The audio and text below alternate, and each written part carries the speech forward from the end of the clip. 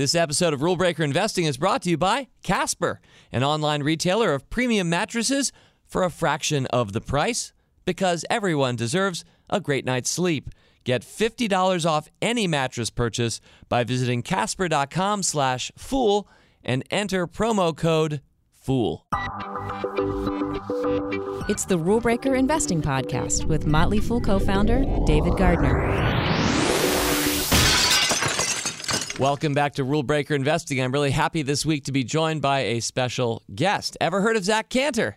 No? Well, I think this week's podcast interview with him will persuade you that you should have, and you might in future. With this Boulder, Colorado-based entrepreneur and future thinker, we're going to touch on autonomous cars, online news, and Amazon, among other topics. These are big, well-discussed subjects, but here with some fresh and really intelligent perspective. I found Zack on Twitter as someone worthy of a follow, but with this interview, I can now call him a friend of the Fool. So join us, stay a while, and listen.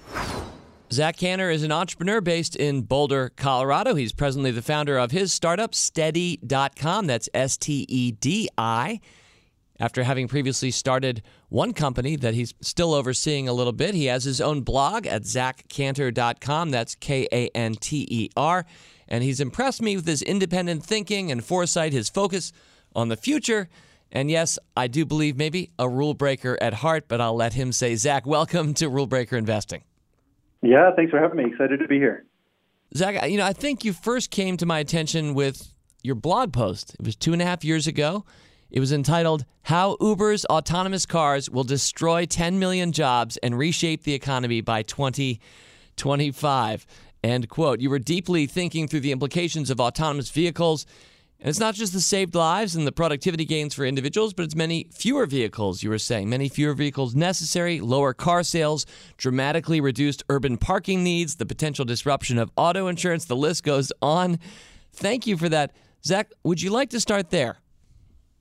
Sure, yeah. I mean, I think in 2017, where we sit today, many of the thinking around autonomous cars has advanced a lot than where it was 2.5 years ago. So I think many people, at least in the tech circles that I'm in, take autonomous cars as an inevitable future in the foreseeable near term.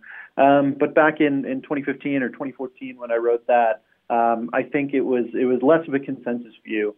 So yeah, the general idea is that you don't need to rely on people purchasing these $100,000+ autonomous cars, which are going to be quite expensive when they first come out due to the cost of all the sensing technology and everything. What you need is people to be able to be willing to do on-demand autonomous ride sharing. So an example of that would be, 2 years ago, I would have said Uber. Today, maybe Lyft or another company like Tesla. Operating these fleets of autonomous cars, and instead of me having to buy this car for $100,000, I'm buying a ride from Manhattan to Brooklyn for $2.50, and because there is no cost of driving labor. Mm-hmm. And Zack, do you still think we're kind of on track with the same time frame, 2025, that you had in mind 2.5 years ago? Yeah, well, it depends on, I think the answer, and one thing I've been thinking about there is it depends on where you're located. I mean, if you're located in rural Alabama, it's probably not going to be 2025, but in places that have a reasonably high density, 80% of U.S. population lives in a major metropolitan area. So when you're talking about somewhere like San Francisco, Los Angeles, New York, I think by 2025, there's going to be very few people driving in human-driven cars. And I'd like you to ignite a little fear on this podcast briefly. So pretend that I'm either Geico or Ford. What do you have to say to me about 2025? Ooh, okay. So I don't want to offend any Geico or Ford owners here, but I guess I'm about to. When it comes to insurance, the whole market is predicated upon the fact that a human is a fallible driver. 90% of accidents that happen are due to human error. And when you build an autonomous car, the common the fallacy that people have is that an autonomous car needs to be perfect in order for it to replace human drivers. It actually just needs to be better than a human driver, and it turns out that's not actually that difficult. So when you have an autonomous car, the number of crashes goes down dramatically. And the other interesting piece is the whole question of what happens if an autonomous car does get in an accident, who is liable? because there is no driver driving. So, is it the person who made the car? Is it the person who operated the vehicle? Is it the person who owns the vehicle?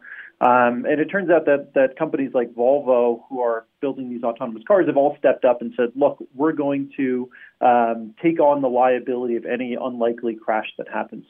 So when I look at a company like Geico, I think there's probably a number of good years left in the business. But as we get to these cities starting to be predominantly operated by or serviced by autonomous vehicles, I think the bottom really drops out of the auto insurance market pretty quickly. When it comes to Ford, the challenge that someone like Ford has, and Ford's a great example because they're actually one of the more forward-thinking, companies when it comes to the impending autonomous and electric car wave that's going to hit us. But when you look at Ford, the challenge they have is that an autonomous car is not a mechanical problem. There's very few moving parts in an electric vehicle. The problem that they're looking at is a software problem. And it really comes down to, there's a pretty well-known or well-accepted idea in the tech industry, which is that the most productive, the most brilliant software engineer might have 1,000 times the value output of a standard software engineer. And if you're a top-tier, artificial intelligence, machine learning, which is the types of fields that are necessary for building autonomous car software, you're not going to work for Ford. And a big part of that is not that Ford isn't willing to pay the money. It's that the important thing for a person like that is working with the smartest possible people. And I'm sure there are a lot of smart people at Ford, but in terms of software development, it pales in comparison to working at a company like Tesla, working at a company like Uber or Google, where you're surrounded by, the smartest minds in the world in terms of machine learning. So I think that the chance, I think even though Ford sees the future, the likelihood that they're going to be able to compete in this talent war and really the talent builds the product is exceedingly low. So I am hugely bearish on all the publicly traded automakers, with the exception of Tesla, where even there I think it's not a guarantee that they're going to be the Apple of cars. But I think they have probably the best shot of any of the public companies at present. Now, another thing I remember from that blog post, you were talking not just about how all the best engineers might not be going to these companies, but manufacturers themselves might not be selling nearly as many cars because we may not need such a large fleet on the highway, given that a lot of our cars, mine certainly, might just sit in a driveway or garage a lot of the time. So do the math a little bit for our listeners there, Zach. Yeah, it's an interesting point because when you look at a car as opposed to a house, a car is usually the second most expensive asset that somebody is ever going to buy. And a house, you're utilizing, 8 or 10 hours a day, so it's like a 33% asset utilization rate. When you look at a vehicle, it sits unoccupied, in a parking lot or in a garage, something like 93% of the day. So you're talking about an asset that's just sitting there doing nothing. And so I think what we're looking at in terms of a future with vehicles is approaching 100% utilization rate of vehicles. So you can imagine a vehicle that's currently operated by someone who's driving for Uber or Lyft is being utilized far more than my car is, which is currently sitting outside the office in a parking spot. And as we start to utilize vehicles more and more, it means that the number of vehicles that need to be produced dramatically goes down. So when you look at a car that's going to be operated by someone like an Uber, it's going to be constantly in rotation, except for the possibility of charging or refueling, which I think is likely to happen, sort of on the fly with these hot swapping battery stations, as opposed to being sitting, on a charger for 8 or 9 hours in order to refuel. And Zach, let me ask you a little bit about the idea that we will be kind of renting or just sitting like we are in an Uber, someone else's car that we don't own. And what goes through my mind is my recollection of a bad experience I once had with Zipcar, where I rented the car. I didn't rent the car. I was part of the club. I picked up the car that I tapped online that I was going to drive. And when I got there, and it was going to be for a longish trip taking other people, somebody had not exactly cleaned up the snack food on the floor of the back seat. And I think about the phrase, the tragedy of the commons, where there might not be that much incentive to keep a car that you or I don't own, especially if it's just being autonomously driven, clean. Do you think that people who have appreciated owning a car and keep making their car smell good and look nice, might they be a little bit bereft in an all-autonomous fleet world?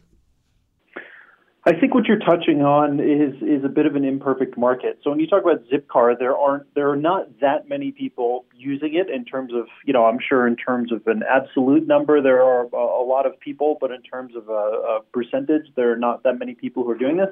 And so, you see people, a relatively low number of cars involved in this and a relatively low number of transactions. Now, you can imagine, people often are thinking in terms of the current model of Uber or Lyft, where you're standing on the street corner in Manhattan. You press a button on your phone in order for Uber to schedule the ride and come pick you up. I don't think that's the future when it comes to autonomous vehicles. I think we're actually in a sort of temporary period in between a taxi, which is actually very convenient. You just pick any taxi you want. You walk up to the vehicle, you open the door, and you get inside. You tell the driver where you want to go. In the future, when we have tens of thousands of autonomous cars in Manhattan, and they're driving all around everywhere, and instead of having to figure out which Uber is yours, you just walk up to any one of these vehicles, which is maybe queued up on the sidewalk somewhere. You jump into the vehicle, and you now scan some sort of a QR code, or you use an NFC chip in order to check in to the vehicle, and then it sort of brings you to your destination. So in terms of the sort of circumstance that you're talking about, I think the likely thing is you open up the door, and it turns out that the person who was in it before you was drunk and had made a mess and spilled French fries or worse all over the place. You simply close the door and press some sort of a button that cues the vehicle for cleaning, and you jump into the next vehicle in line. So tragedy of the commons aside, I just don't see it being a huge problem. I think that inevitably there's pretty easy ways to solve these problems. Really good point about once the utilization or the market is mature, it's a different world. Thank you. And before we shift topics, are you still impressed by Uber? Ooh, that's a good question. It's one of those companies where you ask, how many problems or mistakes can a company go through in a short period of time and still recover and come out on top? It's the question of, is this the momentary dip before the end of the happily ever after story, or have they given enough ground for someone like a Lyft to gain traction? I don't know the answer to that. I think it's certainly a worrisome trend there. I think 3 years ago I would have told you, they're the indisputable leader in terms of ride sharing, and they're the likely winner in the autonomous future. That's a good lesson for me, in that it's way easier to predict where the trends are going than who the winners are going to be. So that's a sort of a diplomatic answer, but I am not as confident as I used to be. Okay, Zach, I want to pause you there because this episode of Rule Breaker Investing is brought to you by Casper. Casper is an online retailer of premium mattresses for a fraction of the cost. Casper is made with supportive memory foam for a sleep surface with just the right sink and just the right bounce. Plus, its breathable design sleeps cool to help you regulate your temperature through the night. Now, a bunch of fools have Casper mattresses and love them. You can buy it easily online. It's completely risk-free because Casper offers free delivery and painless returns within a 100-day period. That's right, 100 days, so you don't have to lie down in a showroom. Casper's mattresses are made in the USA. You can save an additional $50 toward a mattress purchase by going to casper.com/fool and entering the promo code FOOL. That's casper.com/fool and promo code FOOL. Terms and conditions apply. Well, Zach, I follow you on Twitter. I'm pretty sure are you at Zack Kanter on Twitter? Yes, ZackKanter. So you're a fine follow, and I think I recall a great tweet from you that got a retweet from me saying, in so many words, you wish there were an online news site somewhere where you could filter the stories and only see ones that affect a great deal of people. In other words, it would filter out all the stories that tend to grab the headlines, like, well, let's just take today's story of some crazy guy who attacked a Parisian officer with a hammer. Am I right that was your tweet? And maybe give us more than 140 characters on this. Yeah, it's one of those things that if I had all the time in the world in parallel universes, I think that would be one of the companies that I would want to build. When you look at the news, even a relatively decent news aggregator like a Google News, you go to it, and the vast majority of the stories are about things that only affect a certain very small subset of people. So, the hammer attack in Paris, like you could maybe say that affects many thousands of people because it has terrorism implications. But how about man gets in an argument with his wife and shoots her and the family? I mean, that's the type of thing that I think there's horrible effects of being exposed to that. And I'm sure there's people who could argue the other way, but in my sort of area of interest in news, I would love to see the things that are not gossip related, not violence related, unless they're really truly on a national or global scale and are going to be relevant. I grew up in Washington, D.C., and I'm 51, when I was about 17, regularly on the nightly news, there would be, as still there is on the nightly news in so many cities, the lead story would be somebody was shot in the city, and it happened enough back then in the late 1970s, early 1980s that Washington was called the, quote, murder capital of the world, end quote. Over the last 30 years, I have watched the same kind of reporting on the nightly news, but what a lot of my fellow Washingtonians may not recognize, but the facts are very clear, is that there are about 1/5 the number of homicides today, this year in Washington, D.C., than there were 30 years ago. Literally, violent crime down 70 to 80%. But it's hard to understand that or get that sense or realize that, darn it, we're much safer walking around the streets of this city. And this is not a Washington story. This is a nationwide story. And you're right. I think it would be great if there were that. Is there that site somewhere on the internet that you found that is a great news aggregator with good filters?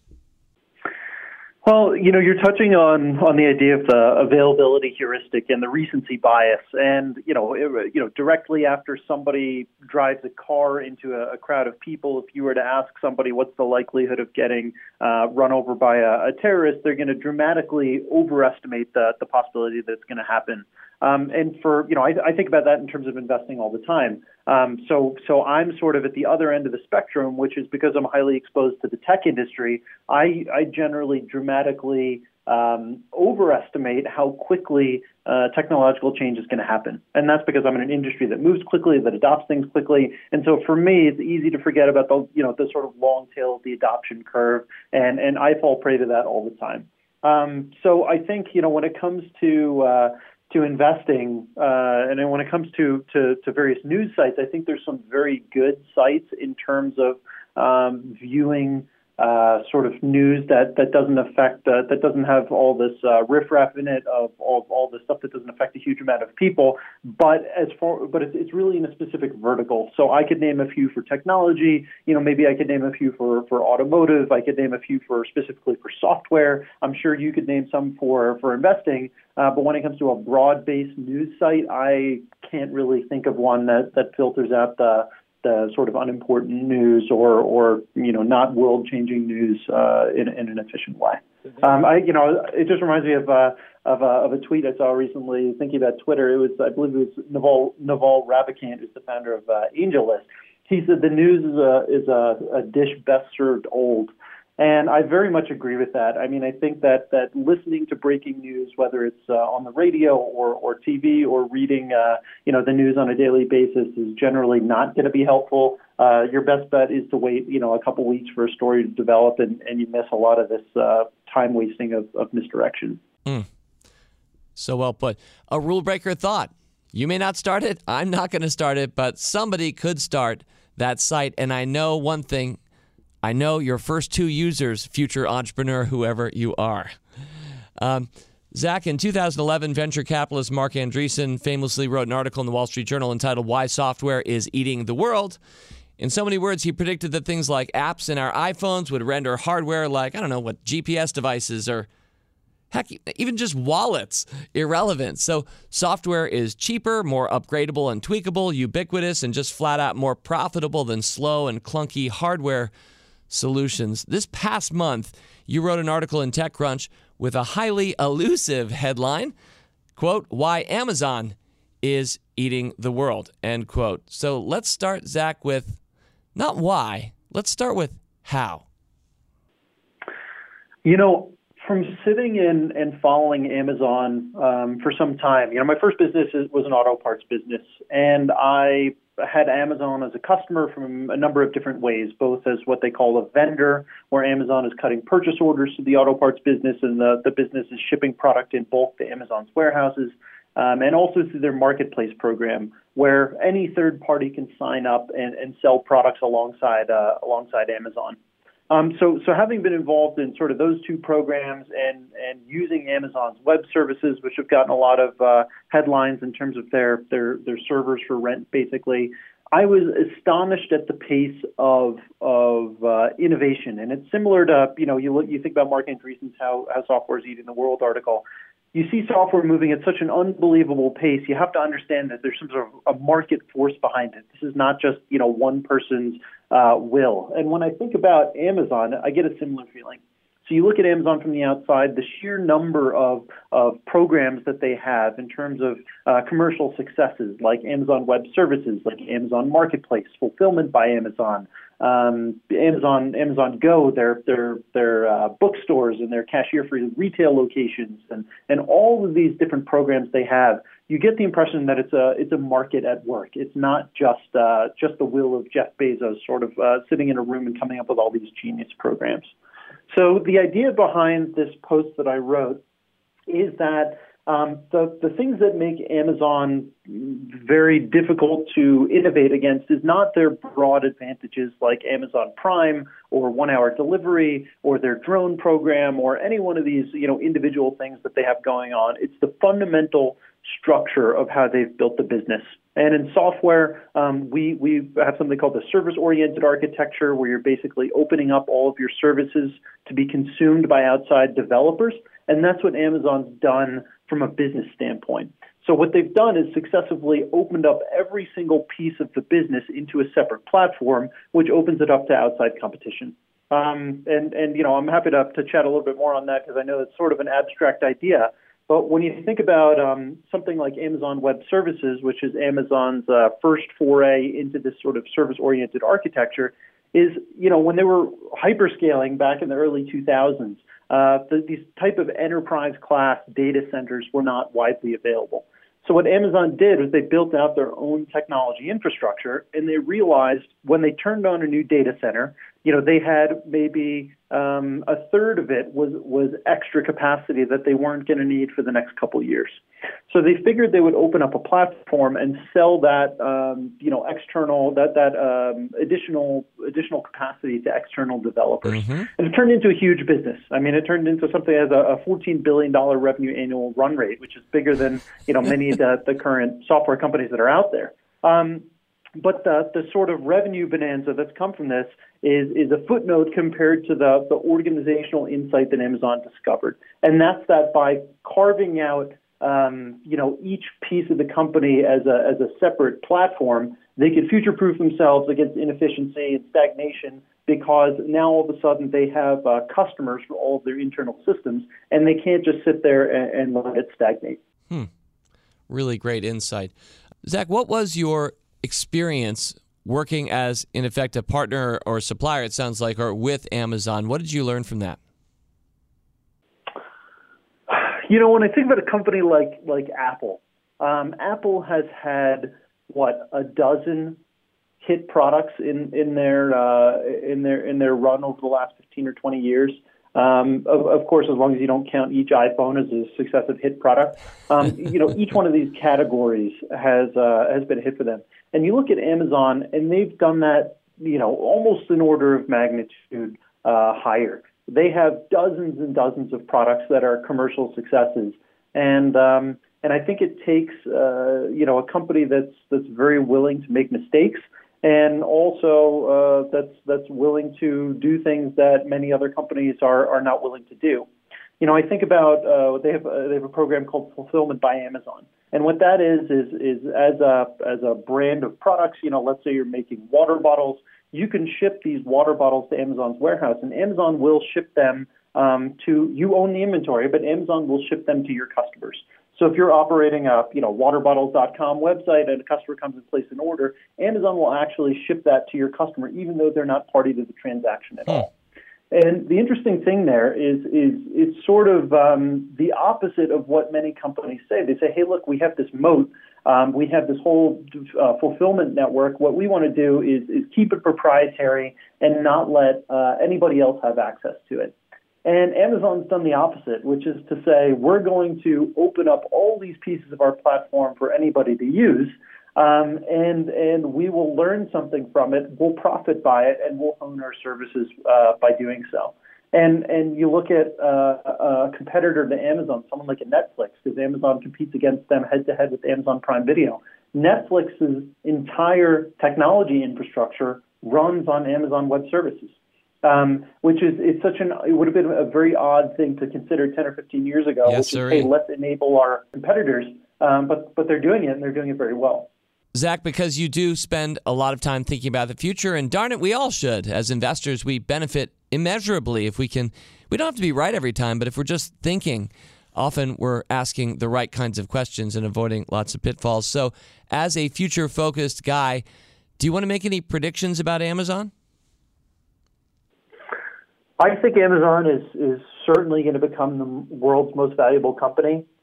When you look at what they've done, many people think Amazon's overvalued, but when you look at the opportunity that's in front of them, one thing that comes to mind is Amazon's rumored to be starting an online pharmacy. And they have somewhere in the neighborhood of 350,000 employees. So they have this enormous internal test bed of customers.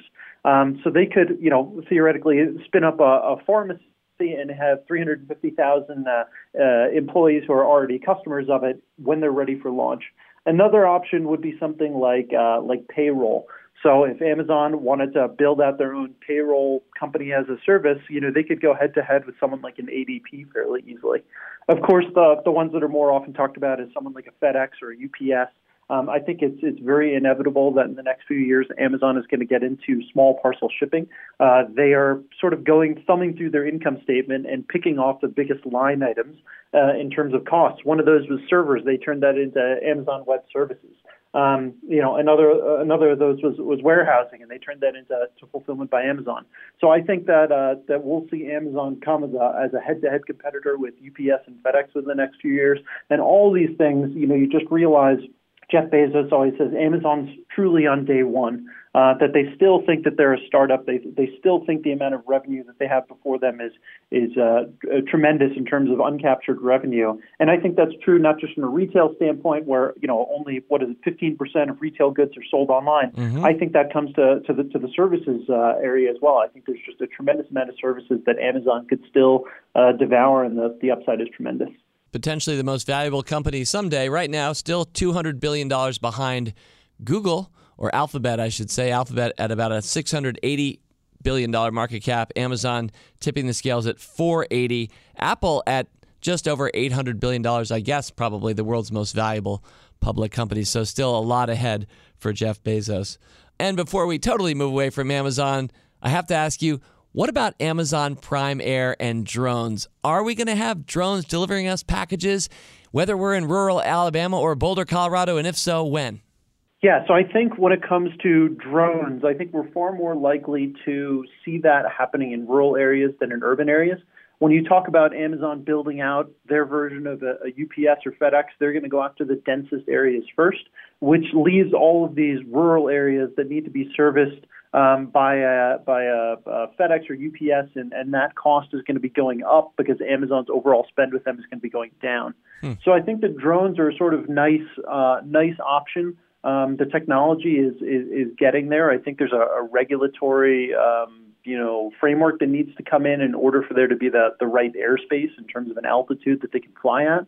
But I could certainly see in 10 years or so Amazon utilizing that for some of their rural deliveries. I mean, I think the chance that if you live in a 30-floor apartment building in Los Angeles, the chance that a drone is going to fly up to your window, I think that's a lot lower. Awesome. Zack, let's talk briefly about you as an entrepreneur. Steady.com, I mentioned earlier, STEDI, and having clicked over to your site and seeing that it's a beta site right now, I recognize EDI, that part of your Steady, as the phrase electronic data interchange, which I have to admit I didn't really know. That didn't come trippingly off the tongue or quickly to mind for me, even though I do like learning about technology and I'm an investor. Can you break that down for us and give our listeners the 2-minute elevator pitch that you would want to give a venture capitalist? Sure. So when you look at EDI is a framework for exchanging everyday business-to-business transactions, such as purchase orders, invoices, ship notifications between retailers and their suppliers. So as an example, if you're a company like Fitbit and you're doing business with Amazon and Best Buy, the only way to automatically receive purchase orders and send ship notifications and invoices to these retailers is via a framework called EDI. EDI was a technology that was developed in the 80s, and so, or it was really popularized in the 80s by Walmart. And so many of the EDI service providers today are 15 or 20 years old and operate on this archaic technology stack that makes it very expensive, very difficult to implement, and very painful to use on an ongoing basis. So we're basically building a modern EDI platform that allows any one of Amazon or Walmart or Best Buy's tens of thousands of suppliers to automate all the order flow back and forth. We're making it 90% faster to implement and 50% cheaper to operate on an ongoing basis. That sounds pretty compelling. Paint a picture for us, Zack, about how things used to be in the 70s using, let's say, a fax machine, and then what's happening now in the 2000 teens. When you look at how things used to work in the 70s, you're exactly right. I think a fax machine was probably a pretty big competitive advantage back then. People were receiving purchase orders by faxes, maybe even by mail. What EDI was it was originally developed as this sort of mainframe to mainframe connection that would allow companies to send orders between their business systems. So that might be like an SAP or an Oracle or a NetSuite without having to manually key any of these orders. And how things work today is much the same. It's the same providers who popularized this stuff in the 80s are the major players now. And they're processing billions and hundreds of billions of dollars worth of retail transactions on their framework. And because of that, they're not really able to make changes on an ongoing basis. It's similar to how the airlines operate on these, archaic data centers and sort of green screen systems, because they don't have the time to stop and rebuild things from the ground up. So the difficulty of implementing EDI today, let's say you're a Procter & Gamble and all of a sudden you start, onboarding a new retailer like Amazon. The difficulty of implementing EDI, it could take, 12 months for an implementation. It can cost a huge amount of money, and it can still involve a lot of manual entry. So you wouldn't believe the scale of companies that we talk to who are still have people full-time hand-keying orders and tracking numbers in all day long. And so the dream of what we're doing is eliminating all of that time-intensive, capital-intensive, and error-prone entry of orders and entry of tracking numbers and invoices in order to free up companies to spend their capital on things that are going to generate money instead of just burning money on their income statement. And so the future is computers just talking to each other with pre-agreed templated versions of invoices and things and just exchanging information, whereas still today we have people just sitting there having to read an email and having to process an order and send it off another email or still type out a piece of paper. Yeah, I mean, it's exactly right. And I would say, it's funny to say, but I would say the future which Steady is trying to bring is probably what your current listeners imagine as the present being. Nobody imagines that Procter & Gamble hand keys their orders, but it still happens. So they say that the future is already here. It's just not evenly distributed, is a famous William Gibson quote. And we're basically trying to evenly distribute that future today. And then obviously we have a huge roadmap for innovating on top of that a few years down the line. Really well put. All right, let's close it out with one or two questions about the future. Let me ask you, Zack, are you an optimist? Yes, I'm certainly an optimist. I think that we're living in the most exciting time in the history of the world. I think there's more opportunity today. I think it's easier to start a company today and be successful today than it ever has been. I am not very optimistic about most of the publicly traded companies that are out there, but I'm hugely bullish on the startup world in general. And are you a stock market investor? Do you ever pick a stock? Yes, although I'm generally more likely to be short than long. I think it's way more difficult, at least from the position that I sit in, to predict who's going to be the future in the automotive industry, as opposed to predicting who is not going to be in the future. So I'm short a number of stocks and have done pretty well there, and I'm long Amazon and Tesla. Wow. And what about Twitter?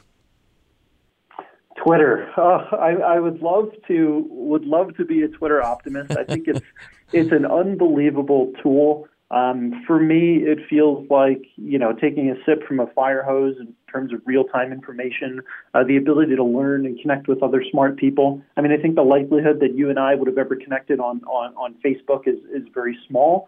So I think Twitter's an unbelievable tool, but they seem to have a difficult time turning that into a very valuable a company that's increasing in value.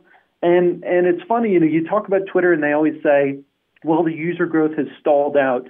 Maybe Twitter isn't meant for everybody. I think maybe Twitter is more of a niche tool. Maybe it's a tool for a different type of person who's addicted to real-time information and addicted to learning about all the latest things that are going on. And I don't mean in terms of pop culture. I mean in terms of whatever vertical interests you, whether that's gossip or technology or investing or whatever it might be. But they do seem to have a hard time turning that into to increasing dollars.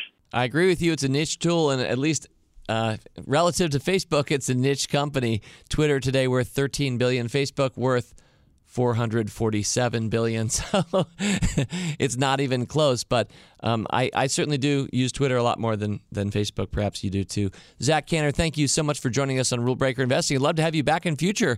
Anytime you have something interesting that you're thinking about or want to talk about, we'd love to have you back. Would love to be back. Thanks so much for having me. Well, I hope you enjoyed that as much as I did. Next week? Well, I'm not really sure what we're going to do next week. I have 3 different ideas. I guess we'll just see what happens. You can check out past episodes of Rule Breakers and all the Motley Fools podcasts at our podcast center. Just go to podcasts.fool.com. I have to tell you, I listen to pretty much all of our podcasts, but I want to put in a special plug for my friends at Industry Focus. They did a really enjoyable episode. The date is May 29th, 2017. If you want to download that and listen to it, you're going to hear all 5 of our different analysts internally come together for one show. I like to call it the Marvel Avengers version. It's the first time they've done it. I had a great time, laughed out loud several points hearing from my friends over at Industry Focus. I think you'll enjoy that. So podcast.fool.com. And of course, while you're there, you can check out our flagship service. That's Motley Fool Stock Advisor. A new issue of Stock Advisor comes out the 3rd Friday of the month with 2 new stock recommendations from me and my brother, Tom Gardner. So check all that out, podcasts.fool.com. All right, well, to the future. Fool on. As always, people on this program may have interest in the stocks they talk about, and the Motley Fool may have formal recommendations for or against. So don't buy or sell stocks based solely on what you hear. Learn more about rule breaker investing at rbi.fool.com.